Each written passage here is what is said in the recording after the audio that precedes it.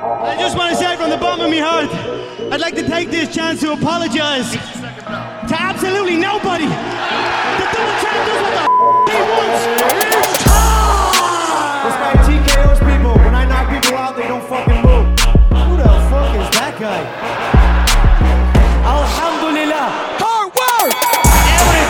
Everybody, I come in for everybody. Kill everybody. I'm the champ, I'm the king, kill everybody. We the best. Welcome to Sweden's best fighting podcast,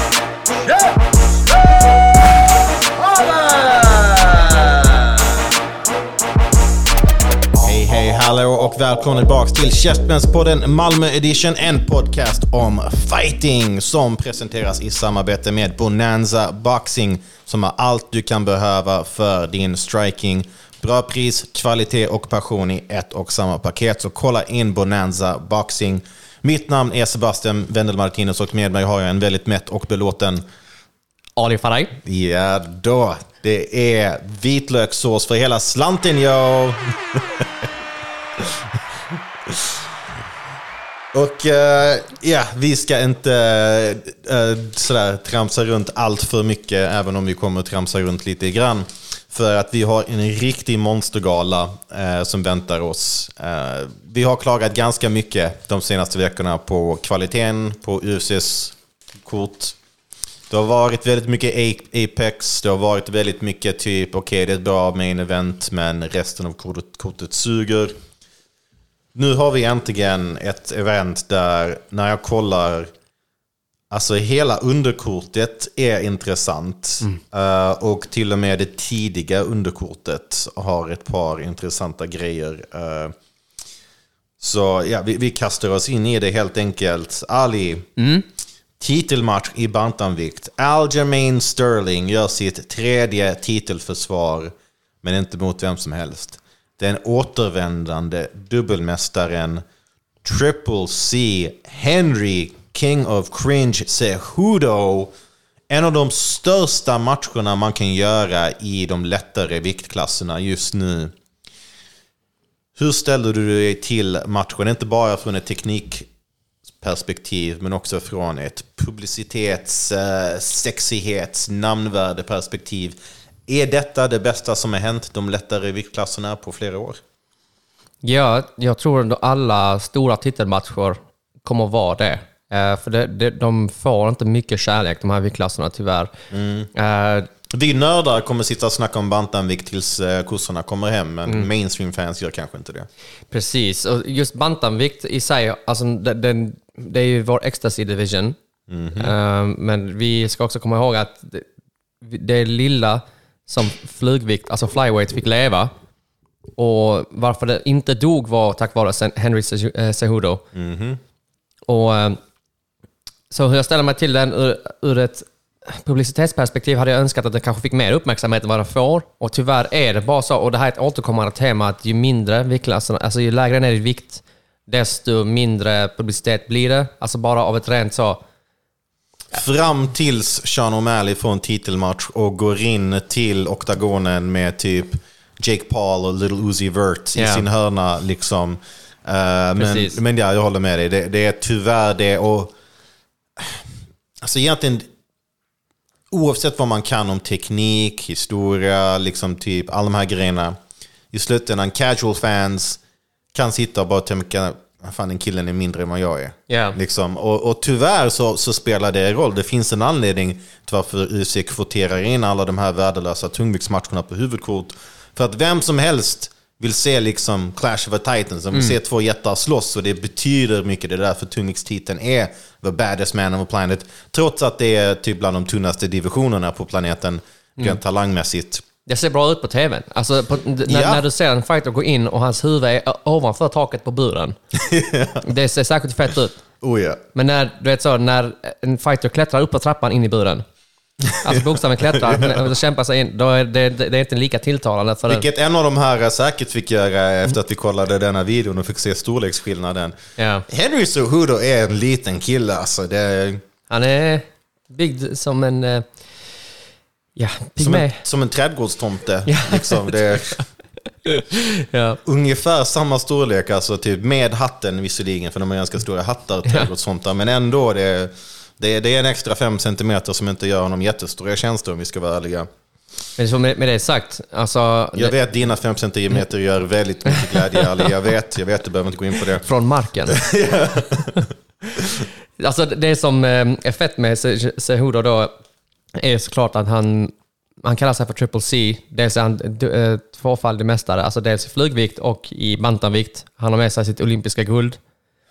Och det är en väldigt särskild atlet. Han är en av de få på jorden som kan säga att han är, om inte redan, så är han en utmanare om tronen för den bästa kampsportaren någonsin.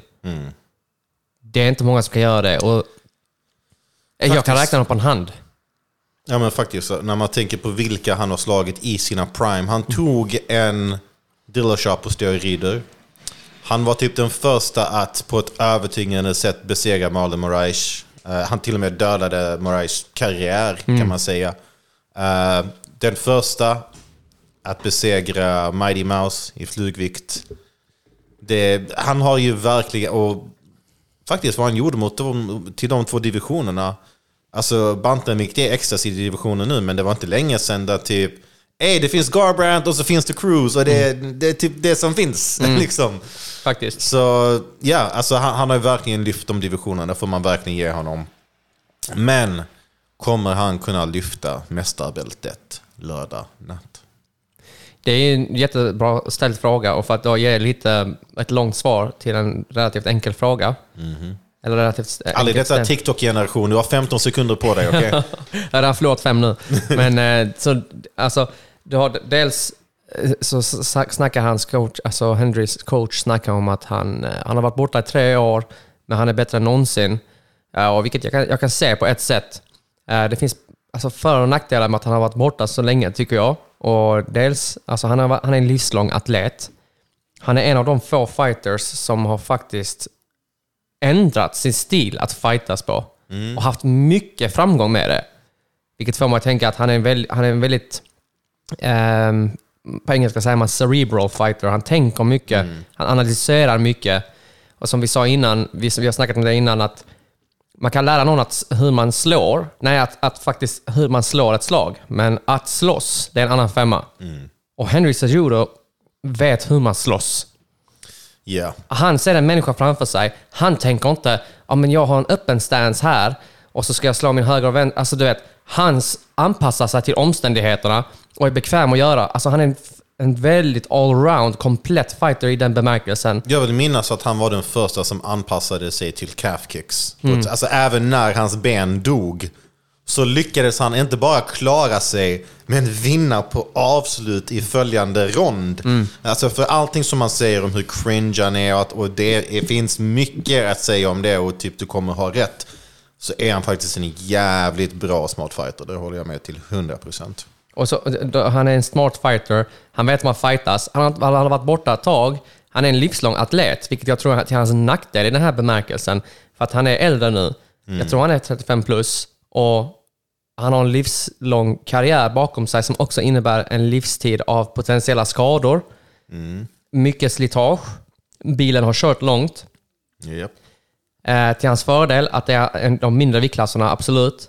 Men sen möter han en yngre kille i Aljamain Sterling som kommer och alltså det finns mycket att säga om hur han fightas, men jag tror att Aljamain Sterling har goda chanser att besegra Henry Cejudo. Och hur det kommer att se ut tror jag inte är vad folk kanske förväntar sig. Man har sett hans grappling, man vet att han är grappling-tung, man såg vad han gjorde med Peter Yan och allt det här. Men jag tror hans nyckel till framgång här är att faktiskt bara peta sönder Cejudo på fötterna. Jag tror också det, för att så som det är, alltså, jag tänker inte ta någonting från Sterlings brottning, för att den är verkligen jättebra. Men jag tror att det hade varit ett misstag för honom att försöka att ha det som fokuset. Han kan absolut ha det som B, C, D-plan. Att liksom ha det som en backup ifall någonting inte riktigt funkar på fötterna, eller du blir träffad hårt och måste dyka, liksom whatever, absolut. Men jag tror också det att försöka göra det mot en olympisk guldmedaljbrottning som har visat sig vara så effektiv på den fronten. De enda gångerna jag tycker vi verkligen har sett Cejudo ha problem, det är på fötterna. Så jag tror absolut det är helt rätt väg att ta. Och jag tror också att kroppstypsmässigt, igen inte för att detta ska bli för mycket America's Next Top Model, men liksom Sterling är nog ganska stor för divisionen. Och det har många fördelar, men innebär också ett par nackdelar, som till exempel att liksom hans sån center of gravity är mycket högre upp, vilket gör det lättare för kortare fighters som Cejudo, som Petr Yan, att kunna få fällningar och nedtagningar lite lättare. Liksom om vi kollar på första matchen mellan Sterling och Yan, han blev skolad med nedtagningar och fällningar och trips och sånt, så jag tror också det. Han har en jävla bra reach, och nu när vi precis såg dem bredvid varandra, och det ser ut som 2 helt olika divisioner. Vi vet att Sterling har bra kondis också, men det har också Cejudo. Så jag kommer till och med lägga ut en liten haka i värdet här och säga att jag tror att Cejudo har större chans till att avsluta matchen, vare sig det gäller marken eller på fötterna. För att han har ändå lite power i sina slag. Alltså han kanske har lite så här T-Rex-armar, men de har power. Alltså låt oss inte glömma hur lätt han sänkte TJ, hur han manglade sönder Moraes. Och jag tror att han är villig att ta de slagen för att pressa framåt. Så jag tror att Sterlings väg måste vara den här liksom Corey Sandhagen typ, peta sönder på distans, byta stance, hela tiden vara rörlig. Han får inte vara stillastående i 1 sekund. Nej. Jag håller med dig där. Och det som, alltså Henry Cejudo, som du säger, han vet hur man skapar kraft, hur man genererar kraft. Man tänker sig en kulstötare. Vad skiljer en kulstötare och en kulstötare? Jo, men det är hur mycket kraft de kan generera ut i sin handflata för att stöta bort den här kulan. Det är en atletisk förmåga. Det är en atleticism som Henry Cejudo har. Men det spelar ingen roll om inte du ger honom möjligheten att använda den. Så kan du lyckas på något sätt och få honom att försöka hela tiden leta, vara rörlig, få honom hela tiden leta efter dig. Inte ge honom möjligheten att sätta ner sin vikt och smälla till dig. Så har du goda chanser till att förneka honom någon slags vettig möjlighet till att generera kraft. Och jag tror att just kroppstypen i det här avseendet, du har Aljamain Sterling som är mycket längre. Han kan använda sina sparkar. Jag skulle nog kunna tänka mig att han har mer framgång med höga sparkar än låga, för att Cejudo har inget problem med att fånga sparkarna. Kan du träffa någon med dina höga sparkar, få upp hans händer, få bort dem från möjligheten att komma ner och greppa någonting på dig. Väldigt bra poäng. Så jag tror också det, för att det är mycket större chans att någon kommer fånga en spark om den är mot låret eller kroppen. Inte så många som vill fånga sparken när den är mot huvudet. Nej.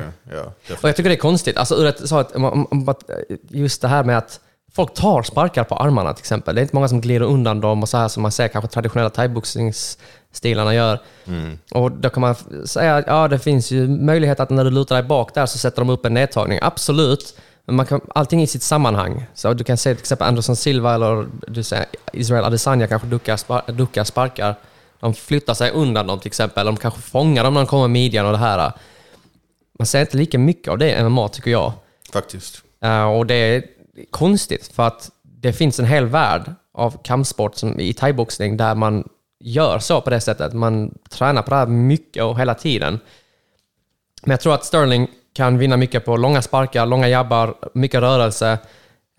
Finta mycket mot Henry Cejudo. För det var ändå länge sedan vi såg honom fightas. Så de här 3 åren, om vi kan få någon slags ledtråd om vad han har för planer, så kan vi få de ledtrådar genom att finta. Se hur han reagerar. Vad är det han gör när jag fintar? Om jag fintar en spark, sträcker han sig ner. Om jag fintar en jabb, duckar han ner och försöker gå under min arm eller någonting. Då får vi något hum om vad han är på väg. Vad är hans plan här? Och sen därifrån kan vi bygga upp. Kanske lägga samma fintar för att se vad det försöker han throw me off här. Försöker han lura mig? Eller är det här ett mönster, ett invävt mönster han har liksom planerat? Så mycket fintar på avstånd. Och han har just avståndet. Så han har mycket att vinna på utsidan här. Om det skulle hamna på marken så tror jag inte det. Alltså om Cejudo kan hålla sig disciplinerad, för jag är övertygad om att han har de bästa träningspartnerna. Han skapar de bästa förutsättningarna för sig själv. Jag vet om att han har varit på flera sådana här BJ-camps Jag har sett han i sammanhang med Gordon Ryan till exempel. Så grapplingmässigt och saker, att kunskapen har han nog omkring sig. Och vi har snackat om det här tidigare, att man behöver vara bra nog brottning, bra nog grappling. Som har de här grundläggande hörnstenarna i ditt grappling game för att hindra Sterling för att få några slags grepp och utnyttja, hindra honom från att sätta dig i sårbara positioner, så kan han ha bra möjligheter på marken. Men jag tror det är mycket begärt mot någon som Sterling, för han är riktigt vass på marken, han är lurig. Alltså bara hur han kontrollerar Peter Yan så länge från ryggen. Alltså det där är något märkvärdigt. Jag tror inte Peter Yan är någon duvunge på marken. Jag tror inte han är ovan vid att någon har hans rygg. Men det var något annorlunda när Aljamain Sterling har din rygg. Låt oss inte glömma att Aljamain Sterling är hittills den enda i UFCs historia att få ett armtriangel från botten mot Takeru Mizugaki. Alltså man ser aldrig det. Alltså jag har nog aldrig sett det sen dess, eller innan för den delen. Jag tror också han är en väldigt underskattad grappler. Låt oss inte glömma hur snabbt han tog Corey Sandhagens rygg i deras match. Sen, jag tror inte den matchen ser likadan ut när de möts nu. Jag tycker egentligen väl inte att den matchen var representativ över hur bra Sandhagen egentligen är. Men att han tog det tillfället i akt. Alltså det var en split second som han liksom lyckades utnyttja och fick det. Jag tror också det att på marken så är nog Sterling ett större submission-hot. Tvivlar inte ett dugg på att Cejudo har drillat och tränat, men jag tror inte det sitter i muskelminnet på samma sätt att vara lika offensiv på det sättet och få framgång med det. Så ja, men då är vi väl båda två på Sterling-tåget. Det tror jag. Ja, jag vet inte om man får ett avslut för att Cejudo har ett stort huvud som är svårt att slå av. Men jag kan definitivt se Sterling vinna ronderna. Vinna ronderna tror jag just det jag kommer behöva. För att det är ett litet frågetecken i Henry när han kommer från 3 år senare. Alltså på kort tid ändrar han om sin stil. På 3 år så har han hunnit ändra om en del också. Och sen är det bara så mycket du kan göra för att ändra om som inte folk har sett. Men jag tror att han kommer behöva sig 1-2 ronder i alla fall för att kanske se lite vad det är han har planerat och kanske få en hum om vad han kan förvänta sig. Och just att vinna ronder tror det är det han behöver. Vinna ronderna. Ja, men då lutar vi båda två mot Sterling på domslut i så fall. Så får vi se hur fel Filip Dasen är ute sen om man inte är det. Sen i den delade huvudmatchen skulle vi ha sett Charles Oliveira mot Beneil Dariush, banger till match som har bokats om. Och istället för den så kommer vi få Gilbert Burns mot Belal Muhammad, som du påpekade Ali. Burns slåss för 3:e gången i år mot topp 15-rankat motstånd. Galen vändning här efter att precis ha utklassat Jorge Masvidal. Så går han nu, alltså kan man kalla Belal glödhet, för jag tycker egentligen inte det. Han är väl hyfsat ljummen hypemässigt, men man kan inte en obesegrad i 9 raka. Inga förluster, men han har ju no contest efter att då nästan blivit brutalt ögonpetad av Leon Edwards. Ja, han behöver ju bevisa sig. Han behöver ha en så kallad breakout performance. Han behöver slå sig in på in i marknadsföringsmaskinen. Behöver ett highlight här. Och jag trodde att hans förra, alltså han avslutar ändå på fötterna, Sean Brady. Och det var typ till och med i Abu Dhabi, vill jag minnas. Men det räckte inte heller för att vara hans. Alltså det känns som att folk fortfarande betraktar Belal Muhammad som en karta tramadol. Liksom nej, alltså vill jag somna så är det det jag kommer göra. Och det känns, jag ser inga Belal Muhammad-fans riktigt där ute. Han försöker. Han gör allt han kan för att vara karismatisk och vara där ute, men typ, det funkar inte. Jag kan inte ens sätta fingret på varför.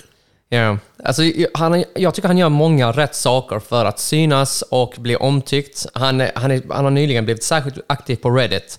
Han lägger ut roliga memes. Han kan ta ett skämt. Han dishar ut det lika bra som han tar det. Och dock så jag tycker alltså alla pusselbitar omkring liksom, så han sträcker ut han sträcker ut sig själv. Han gör det han behöver för att synas. Han snackar, han trashtalkar, han utmanar folk. Han gick från brottare till striker nu mot Sean Brady.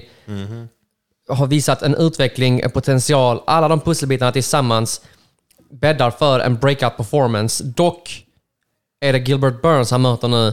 Och jag har svårt att se att det kan bli en breakout performance. Det kan potentiellt bli en riktigt tung match. Det kan också bli, jag kan se hur det skulle kunna bli en jättetråkig match också. Men om det är någon gång han skulle kunna vinna övertygande mot Gilbert Burns, så är det nog när han har gått 3 matcher på 4 månader.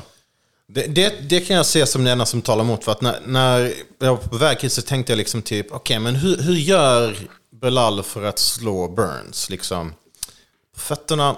Nej, han ska inte stå och växla slag med Burns. Kan han dyka in och ut, liksom, hålla sig på utsidan och peta och peppra? Jag är inte helt över. Alltså, jag tycker fortfarande att hans striking är jättebra. Jag har sagt detta länge. Sean Brady, den mest överskattade killen i hela divisionen. En kille som har 0 striking. Visst, väldigt snygga tatueringar och väldigt snygg grappling. Men det kan bara ta dig så långt. Inte en särskilt bra offensiv. Alltså, typ, han är typ som en sådär ADCC-kille som bara gått direkt från mattan in i UFC. Okej, vad ska han brotta ner Burns? Det kan han väl göra, men fan, inte ens Hamzat ville ha så mycket med Burns att göra på marken. Nej. Det är Burns. Han får ta risken. Ja, exakt. Så var ska han ta honom? Det måste vara så här precis utanför Burns distans. För typ, hans senaste matcher, typ, man kollar på typ Vicente Luca Wonderboy.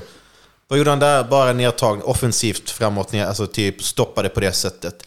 Det kommer nog inte funka mot Burns. Så jag skulle vilja erbjuda ett motperspektiv här. Så absolut, man kan inte bokstavligt talat. Man kan tänka sig absolut som du säger att hålla distansen och allt det här, det är ett sätt att vinna. Jag skulle också kunna se hur Belal kan använda hotet nu av sina nedtagningar, av sin grisiga brottning för att få ännu mer framgång på fötterna.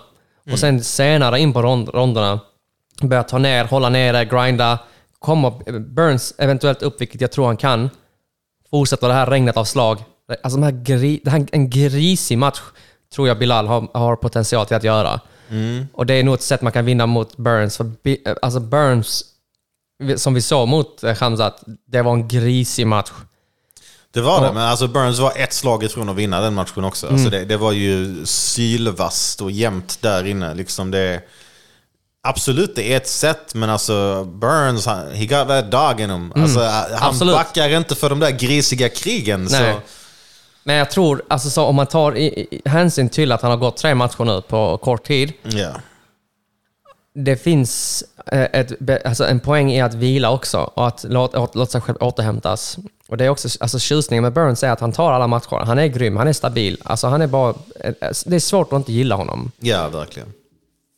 Men jag tror det kan vara till hans nackdel här. Om någonting så kan det vara till hans nackdel här att han skulle haft nytta av att få återhämta sig lite mer.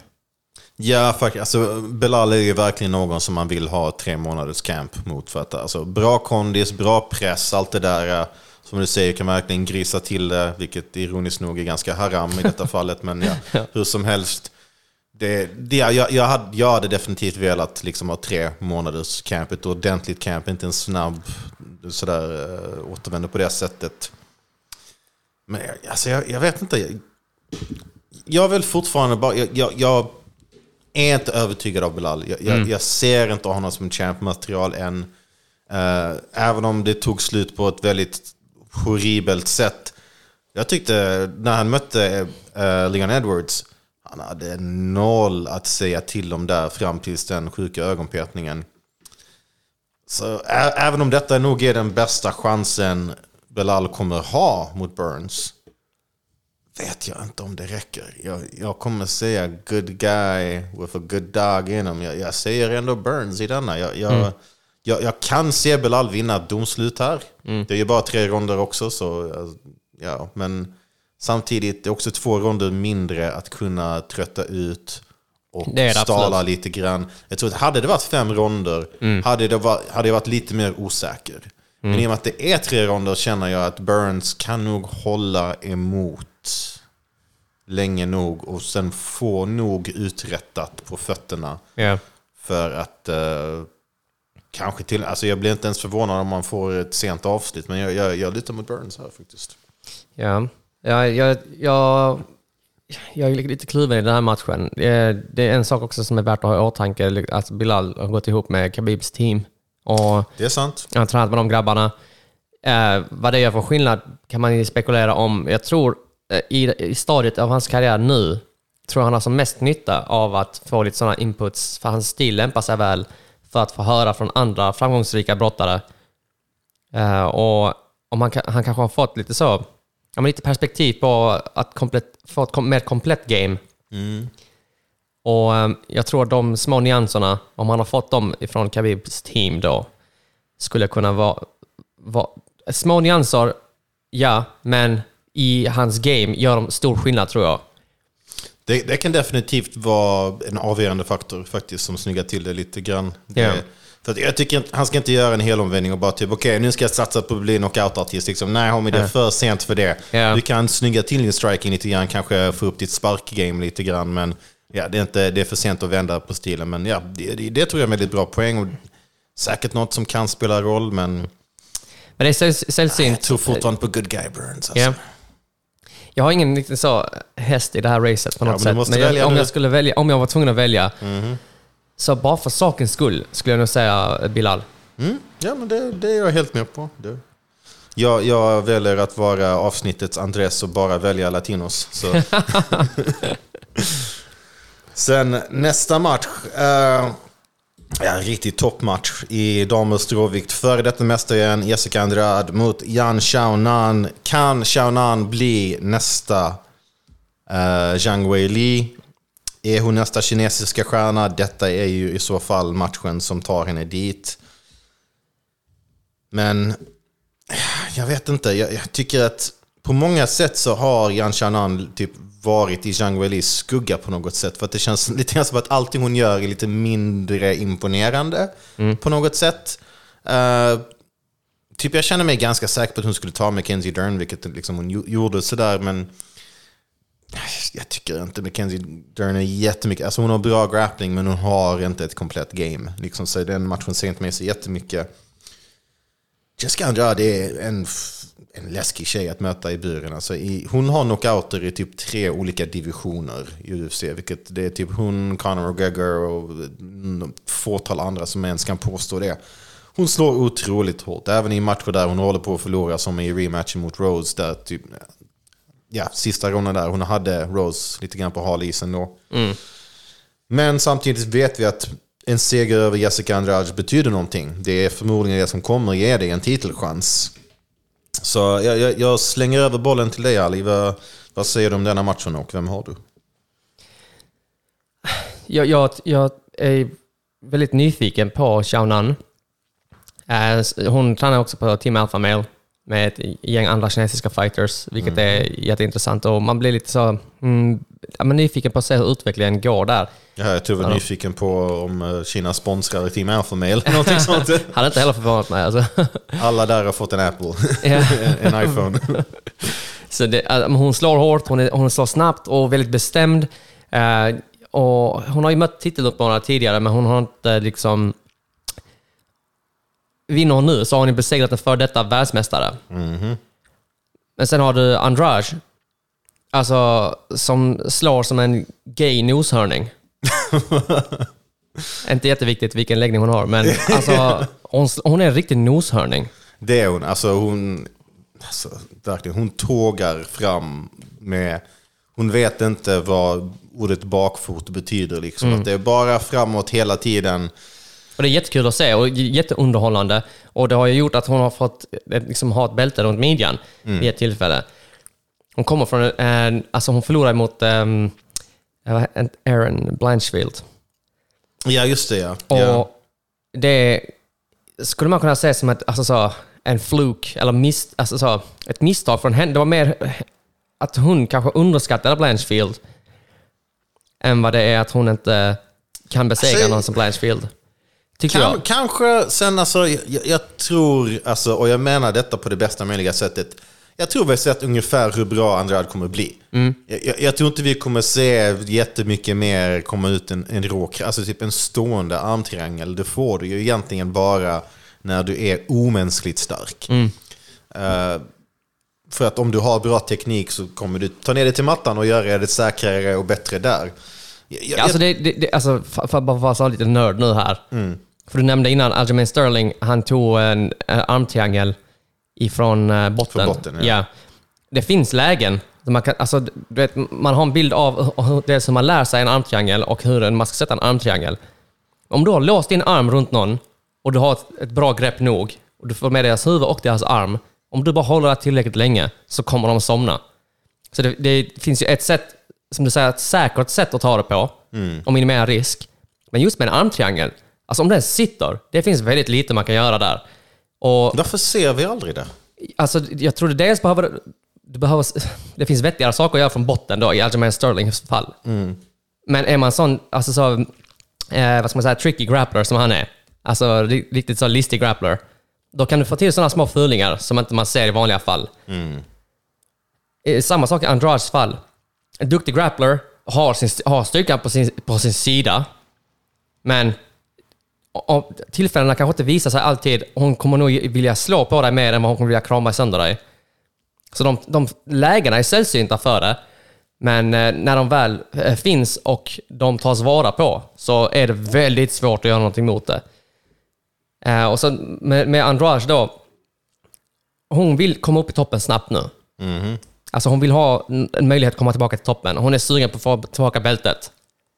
Och en vinst mot Xiaonan skulle lätt kunna vara en språngbräda för henne. Och jag tror hon kan få det. Alltså, som sagt, jag har inte varit jätteimponerad av Yan Xiaonan hittills. Jag kan ju liksom, hon blev ganska, jag var lite mer hypad på henne innan, och sen så fick hon en väldigt övertygande förlust mot fan heter hon inte, Claudia Gardelia, förra mästaren som blev söndermosad av Weili. Esparza. Yeah. Så, alltså, man glömmer hennes namn till och det var den enda underhållande matchen jag någonsin sett med henne, för att hon fick liksom typ side control och sen krucifixposition och armbågade sönder Yan Xiaonan. Så, och sen, sen dess så har ju Xiaonan återvänt till vinstkolumnen. Alltså egentligen ska Xiaonan vinna denna. Hon är mer teknisk, hon är mer allround, hon har allt det där. Men en del av mig säger att Andrade kommer få in någon träff. Och det är inte egentligen det smartare bettet. Jag är ganska säker på att Yan Xiaonan är oddsfavorit här, men någonting säger mig en Jessica Andrade som är lite sur över att det gick dåligt senast mot Erin Blanchfield. Fattar att hennes tid håller på att rinna ut titelmässigt. Allt är det ringet, satsar allt nu, gasen i botten, gasen på höger sida, alla inte på vänster, för att det var lite oklarheter för några avsnitt sen med det. Jag säger faktiskt Andrade, jag känner mig inte lika säker, alltså det här är det bara en sån känsla jag har. Hjärnan säger Xiaonan, men hjärtat säger Andrade. Ja, jag skulle inte säga något emot det egentligen. Jag tror om jag skulle fått pengar att lägga hade jag nog lagt på Xiaonan. Jag skulle säga det är det bättre bettet förmodligen. Ja. Det är en jätteintressant match och jag vill se mer av Xiaonan. Jag tycker hon är kul att kolla på. Och jag ser mycket potential, särskilt med tanke på att nu är hon också på Team Alpha Male. Många småttingar som tränar där. Och kolla hur bra det gick för Song Yadong som också är där, så det kan ju mycket väl betyda någonting. Jag hoppas det smittar av sig. Nej, men jag skulle nog vara beredd att säga att Xiaonan tar detta. Ja, men det är fullt rättvist. Sen, detta är en riktigt bra match. 16-0 obesegrade Movsar Evloev tar sig an den mest högljudda rednecken i divisionen, Bryce the Earth is Flat Mitchell, som nyss fick sin första förlust. Jag kan säga att han blev tillplattad av Ilia Topuria i en vinst som hördes runt hela världen. Den har du tänkt på? AR-15s. Okej, den har jag inte tänkt ut så noga. Men, alltså, han Jag tycker det är tråkigt. Var du färdig? Förlåt. Ja, jag var färdig. Därav var den sista så smaklös. Men ja. Vi kommer ju med på platta jordklot sen. Det kommer vi. Alltså, Mitchell, jag tycker det är lite tråkigt när fighters... Alltså bästa sättet att ta en förlust för mig är när någon säger bara så, vet du vad, jag gjorde mitt bästa. Det här gick inte vägen för mig. Jag var helt förberedd. Jag tog matchen, jag visste vad det innebar. För i stort sett så är det alltid. Du tar matchen och du är beredd på vad det innebär. Du skriver inte under om inte du är beredd på vad det innebär. Men Mitchell kommer ut och säger att han var sjuk och allt det här, vilket inte behöver vara en osanning i sig. Men det behöver inte nämnas heller. Alltså bara komma och säga typ så, hej, vet du vad, jag förlorar den här killen när han är på väg upp med toppen. Vi kommer ses en dag och jag kommer göra en bättre match mot honom då. Jag tyckte det var lite ironiskt att han klagade på att liksom, men jag kände mig pressad till att ta matchen på grund av pengamässiga skäl och sånt. Det var typ, det är nästan som om någon slags socialt skyddsnät kanske hade hjälpt dig och kanske hela den här monopolkapitalismen som du förespråkar så hårt. Oj, bet en dig i röven? Det är som den It's Always Sunny meme, men typ, did somebody get exactly what they deserved? Men alltså, han verkar inte tänka längre, man näsan räcker. Nej, alltså typ, hans hela jorden är platt-grej, det är det minst kontroversiella om honom, därav AR-15-grejen. Alltså, egentligen det är nästan för deprimerande att gå in på, så vi kan kanske låta det vara till en annan gång. Men han har några riktigt tokiga åsikter om världen och samhället. Men... Han får ju ingen snäll återkomst nu, för han mötte en obesegrad topptalang i Ilia Topuria i sin förra match. Ja, väldigt ensidig match, och nu får han också en icke-fördelaktig match. Movsar som... Jag känner Evloev har alla svaren på marken, känner jag. Alltså vi har sett detta nu innan, att på marken, det var en tid när de här supergrapplersarna, submission-artisterna, de kunde göra sitt. Men nu har vi sett att den här typ Dagestan-brottningen neutraliserar den stilen så pass duktigt. Och Evloev såg jättebra ut senast med Danny Gay, som är en ganska underskattad kille i divisionen, tuff för vem som helst liksom. Jag sitter på Evloev-tåget. Alltså jag visste inte så att det fanns ett Evloev-tåg innan. Men... Det är ett väldigt litet tåg, och hela tåget är tyst kupé för att ingen snackar. Så det... Ja, och det var det jag fick bekräftat när jag väl kollade upp honom. För att han har ingen match som riktigt så sticker ut. Han är liksom så, alltså relentless brottare. Alltså han bara ligger på det som klister. Kedjebrottare som bara den kan slå stående som på marken. Men han har ingen riktig prestation som sticker ut. Inget som man riktigt sa, inget Instagram-klipp du kan klippa ihop och säga typ så, den här snubben fightas i helgen på det sättet. Han har väl inte ens ett avslut i UFC, va? Han har bara decisions. Ja, det är lite det. Han är inte Arman Saryukian spännande direkt. Men alltså, han har ju slagit bra. Danny Gay, Hakeem Dawodu, Nick Lentz, Mike Grundy. Alltså det är klart godkända namn, speciellt de två sista liksom. Så jag tror det här kan vara en språngbräda för honom. Det här kan vara en breakout performance. Vi snackar om att Bilal också inte har riktigt någon sån prestation som sticker ut. Någon som man bara, wow, den matchen. Alltså visst, mot Sean Brady, det var ju väldigt särskilt. Men det var ju relation i kontrast till hans andra prestationer. Ja. Och det var på en gala som var en av typ, var inte det Oliveira mot Makhachev? Jag minns inte. Det var någon sån megamatch i alla fall. Så den fastnade i skuggan lite grann av allt annat. Så jag tror nog väldigt mycket på Evloev. Det är ett säkert bet, hade jag sagt. I en värld av osäkra bets i MMA. Ja, jag känner också att den är hyfsat säker. Sen, den här känns ganska osäker. För att jag kan se scenarier om båda två. Vad är det med MMA-fighters som tror att jorden är platt? Alltså jag vill säga slag mot huvudet. Ja, det måste väl vara det. Alltså, vad vinner någon på att lyra folk på jordens form? Alltså det jag aldrig fattat. Liksom, vad vinner NASA? Eller ödlemänniskorna, vad de här jävla skogstokiga rednecksen nu tror på? Vad vinner de på att ljuga om jordens form? Alltså vad är poängen? Det är liksom det krävs lite sunt förnuft. Och jag vet inte, det finns många tokiga åsikter bland kampsportare. Många konspirationsteorier. Jag tror någonstans har det är lite så utbildningsnivå också. För att du har ägnat en hel livstid åt att träna på att slå någon och att undvika att bli slagen. du har nog inte lagt mycket mer tid på annat. Och ja, men säg att många kommer från en bakgrund där man är lite så anti-auktoritet och lite så...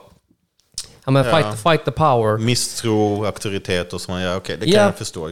Alltså kanske en blandning av allt det, men det, alltså, man blir ändå lite så... Det är många fighters jag inte vill följa på social media eller höra någonting ifrån för att jag blir bara besviken för att jag gillar dem som fighters. Oh ja. Och sen när man... Jag tycker Bryce Mitchell är jättekul att se på, men jag kommer roasta sönder honom utanför matcherna. Liksom. Det... Samma sak med Kron Gracie som också slåss på det här kortet. Ja, just det. Ja, det var han vi skulle komma till. Ja. Men ja, han är ju då en av de flat earthers då. Det var där vi kom in på hela den ranten. Men ja, Kron Gracie gör återkomst efter 4 år, 5 år. Han har varit borta länge. Kanske? Det var väl längre än det. Ja, det känns som en evighet sen. 2019. 2019, okay. Så blir det 4 nästan. Ja, nästan 4. Jag trodde det var lite... Men det känns som att det var en evighet sen. Ja, för det var när Cub Swanson liksom ändå höll på, jag tror han var på en win streak och allting sånt, så det känns som jättelänge sedan. Men ja, Kron Gracie gör återkomst mot den heta kanadensaren Charles Jourdain, a.k.a. Air Jordans, men c'est français, Air Jourdain. En riktigt rolig match. Jag har varit jättehypad på Charles Jourdain, men alltså, jag måste erkänna, han är inte champ-material. Tyvärr. Han är en underhållande kille som ger valuta för varenda öre man spenderar på honom. Han är underhållande som fan.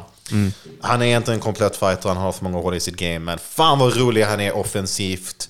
Och... jag tror det här kan vara... Nej, jag fastnade bara i ett... Ja, han är en av de han är underhållande. Så, typ han, Arman Sarukian. Det är vissa sådana fighters som bara typ, spelar ingen roll, jag är ride or die med de killarna liksom. Warrior, alla dem. Jag är med på vad du menar.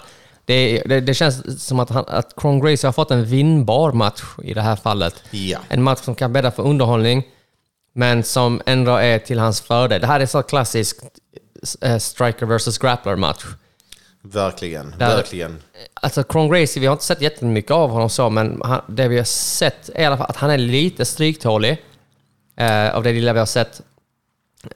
Sen tycker jag att alltså, du vet, han kommer in i UFC med 4-0. 4-0. Yeah. Det är liksom unheard of. De enda som kommer in med så få matcher har ett efternamn som är Lesnar eller Northcutt. Ja, typ. Alltså, det är väldigt sällsynt. Eller Punk, ja. Sen är det kanske inte hans juridiska efternamn. Mr. Punk. I alla fall. Så han är ju liksom med i UFC dels för sitt namn, men han har ju också gjort bra ifrån sig i MMA. Sen är han på elitnivå i MMA. Det går att ifrågasätta, och det tycker jag är helt befogat. Alltså det såg inte bra ut stående mot Cubs. Alltså, jag älskar Cub. Stort Cub-fan. En av mina favoriter i divisionen. Men han straight up stylade på Kron Gracie. Alltså det var liksom... Alltså det var som att Kron Gracie trodde det var Halloween och skulle liksom klä ut sig till en slagsäck. För att, alltså shit, han åt de slagen som att han var diabetiker och de slagen var hans insulin liksom. Det är... Jesus! Ja. Det är synd för att Cub Swanson som din 5:e match, eller 6:e match, det är lite väl mycket. Alltså det är lite väl mycket. Ja. Så lite tufft matchad för tidigt relaterat till hans erfarenhet. Men på pappret ska hans grappling kunna funka mot Cub Swanson, kan jag tycka. Alltså på pappret.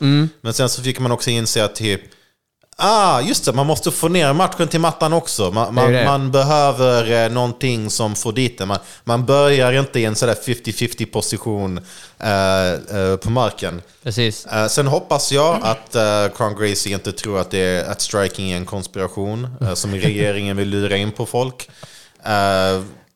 Hoppas han har tränat lite boxning under de här 4 åren. Jo, men det tror jag. Det tror jag verkligen. Alltså, han har tränat massa. Han har ju varit liksom, som bra polare. Så vitt jag vet är han fortfarande polare med Diaz-bröderna. Och det är liksom där de tränar mycket boxning. Han hänger med på dem. De går ut och springer tillsammans. Röker en fet uppe på berget i Los Angeles någonstans. Eller, alltså, vem avundas inte det? Så det är liksom, han har liksom han har kunskapen omkring sig. Hans polare tränar mycket striking. Så han har ju nog absolut liksom förutsättningarna för att utveckla ett striking game. Sen, jag vet inte hur mycket han har kvar i MMA på den här nivån att ge.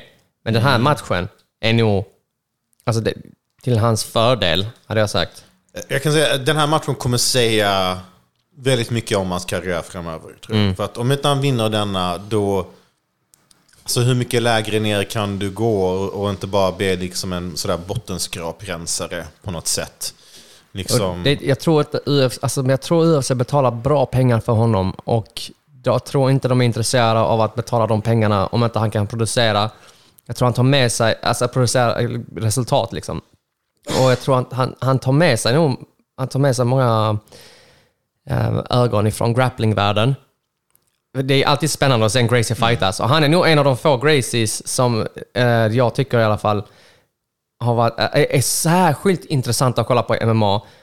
Han liksom son till en av de, vad många anser var den främsta Gracie-utövaren. Och Hickson Gracie. Det finns många feta dokumentärer om honom. Det är bara YouTuber. Hickson, eller stavas Rickson Gracie. Och han fightades i MMA också.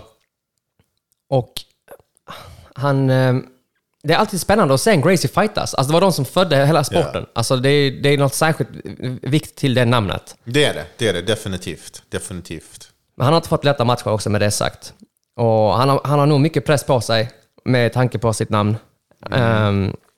Jag hoppas bara han kan svälja lite av sin stolthet och bara hoppas han har ägnat mycket tid på slå på mittsar, slå mot kompisar i gymmet.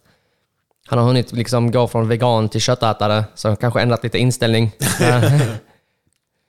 Ja, alltså vem vet, det kanske hjälper. Men Diaz är ju klockrent exempel på att plant power funkar också. Så. Ja. Alltså, detta är väl en match han borde vinna. Kan jag tycka, även som ett stort fan av Jordan. Jag kommer väl säga att han gör det. Men jag känner mig inte så övertygad. Sen såklart att man inte sett honom på nästan 4 år. Så det skapar ju sådär orosmoln på något sätt. Men ja, det får helt enkelt säga. Jag ser väl knapp fördel Kron Gracie. Men jag skulle inte bli jätteförvånad om Jordan faktiskt lyckas göra en riktigt bra match på distans. Ja. Ja, men det skulle bli intressant. Vi har, alltså helt ärligt, matchkortet det är väldigt, väldigt bra. Hur är tempen på Drew Dober mot Matt Frevola? Alltså, som ungdomar hade sagt, banger alert. Eller hur? Det är en riktig banger alert. 2 killar som inte kommer bli topp 10 fighters, men som hela tiden kommer vara där runt topp 15-stuket. Underhållande båda två. Chaos Williams kommer tillbaks mot en peruan jag inte känner till, Rolando Bedoya. Men Chaos Williams är oftast väldigt kul. Kan vara lite vinna eller försvinna för Devin Clark mot Kennedy Nchukwu. Braxton Smith. Oh shit, vilken kropp han hade. Jag tror alltså, kolla hans Tapology-bild. Han är byggd som... han har ingen hals. Han har Palhares bilden. Alltså du kommer kolla. Eller hur? Jesus, han har ingen hals. Ja. Okej, jag tror han vinner. Vem möter han? Parker Porter. Ja, det är lätt han vinner den matchen. Jalgas Jumagulov från Kazakstan är tillbaka. Han fick en till chans i UFC mot Rafael Estevan. Ikram Aliskerov. Hans enda förlust emot Khamzat Chimaev tidigt i karriären. Han är flerfaldig världsmästare, Europamästare i combat sambo och har sett fläckfri ut sen matchen mot Khamzat. Och han är den enda vid det tillfället som gav Khamzat lite problem. Liksom han tvingade Khamzat att fightas på fötterna just för att han har så bra... Liksom, men det visade sig bli ett problem. Ja, vilket det gjorde. Det var lite sådär, det bet han i röven i slutändan. Men det var ju den matchen som... Alltså, det var den matchen som man skulle så...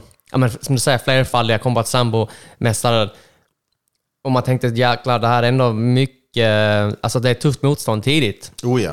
Men det fixade ju Khamzat galant. Så med det sagt så har han sedan dess gått från klarhet till klarhet. Och han har sett riktigt bra ut, Aliskerov. Han möter Phil Haas, som är ett bra, duktigt kraftpaket. Liksom han med Lite mer ojämna resultat. Liksom han blev brutalt knockad över dem Andolidze senast. Jag gillar Aliskerovs chanser i den faktiskt. Jag tror att han kan uträtta väldigt mycket på marken. Något annat som sticker ut för dig? Inte så på rak arm, nej. Det är överlag är en riktigt tung gala. Det kommer bli riktigt kul att se. Ja, verkligen. Det är många väldigt bra matcher och det huvudkortet är ju skållhett utan tvekan. Någonting som också kan vara väldigt hett ibland, det är heta känslor som oftast vädras i. Käftsmäll. Okej, Ali, what you got? Jag är rätt så käftsmällsfattig. Men om jag skulle ge någon käftsmäll så jag kommer inte på någon riktigt bra på rak arm. Då kör jag min. Ja. För att min går till det svenska thaiboxningsförbundet. Som många vet, Andres och Vidar är redan i Thailand för VM i thaiboxning. Jag kommer åka på måndag. Och så inför det ville vi såklart presentera alla som tävlar för det svenska landslaget. Så vår skribent Lisa, som är vår thaiboxningsskribent, kontaktade dem. Hej, kan vi få en lista på alla som ska tävla? Nej, det får ni inte. Ursäkta, va? Ni är red. Alltså, sist jag kollade så kan man inte betala hyran med White Crew och tradition. Jag tror era fighters uppskattar att bli lite belysta innan de åker dit. Det är redan svårt nog att klara sig i Sverige som kampsportare och få någon som helst uppmärksamhet, sponsring, någonting sånt där. Och ni vägrar släppa listan. Alltså, förlåt, men vem tror ni att ni är?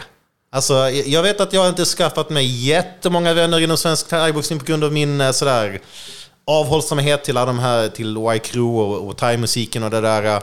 Men alltså, kom igen, jag fattar, jag förstår inte ens poängen här. Alltså, nu fick vi det såklart för att vi är grävande journalistik på Maximum Sports. Så vi fick hela deltagarlistan, men varför var så jobbiga? Alltså varför? Vem vinner på det? Alltså, jag vill inte tro att det är för att vi är douchebags. Så det måste ju finnas någon anledning. Men jag kan inte komma på någon bra anledning som låter logiskt i mitt huvud. Listan var ju redan ute på liksom IFMA. Man kunde få det via VM:et. Varför kan inte vi få det och belysa våra fighters innan de åker iväg? Det är det dummaste jag har hört. Veckans käftsmäll. Ja, då skulle, i samma stuk i så fall. Det var ju MMA-SM i helgen. Och det jag skulle vilja säga, alltså de första matcherna så var, jag tror 5 första fighterna, 5 fighter, det är 10 utövare. Jag tror 6 av dem kom in till Bad Boys. Va? Bra. Någonstans så tänker jag att det här är inte... Alltså kopslåten. Kopslåten. Bad Boys, what you wanna do. Jag tror inte det var så att det var 5 fighters som valde den låten. Jag har också svårt att tro det. De är för unga för att veta vad det är för något. Det var en väldigt återkommande kommentar i tittarsoffan hemma hos oss.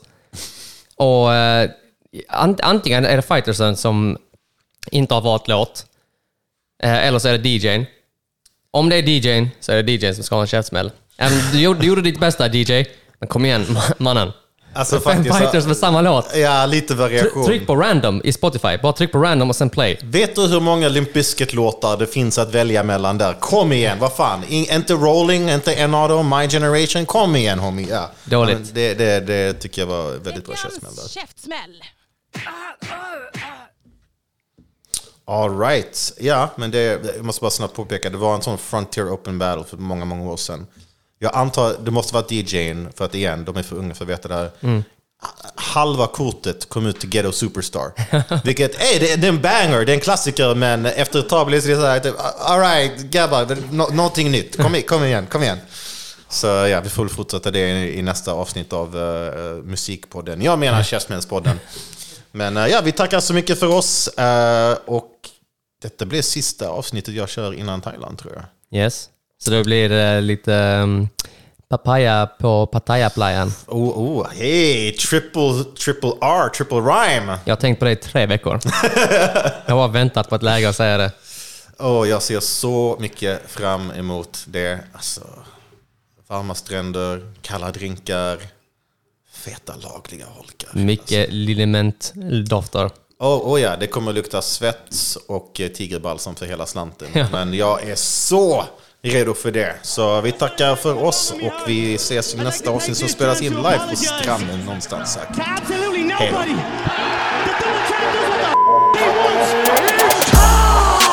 This guy TKOs people. When I knock people out, they don't fucking move. Who the fuck is that guy?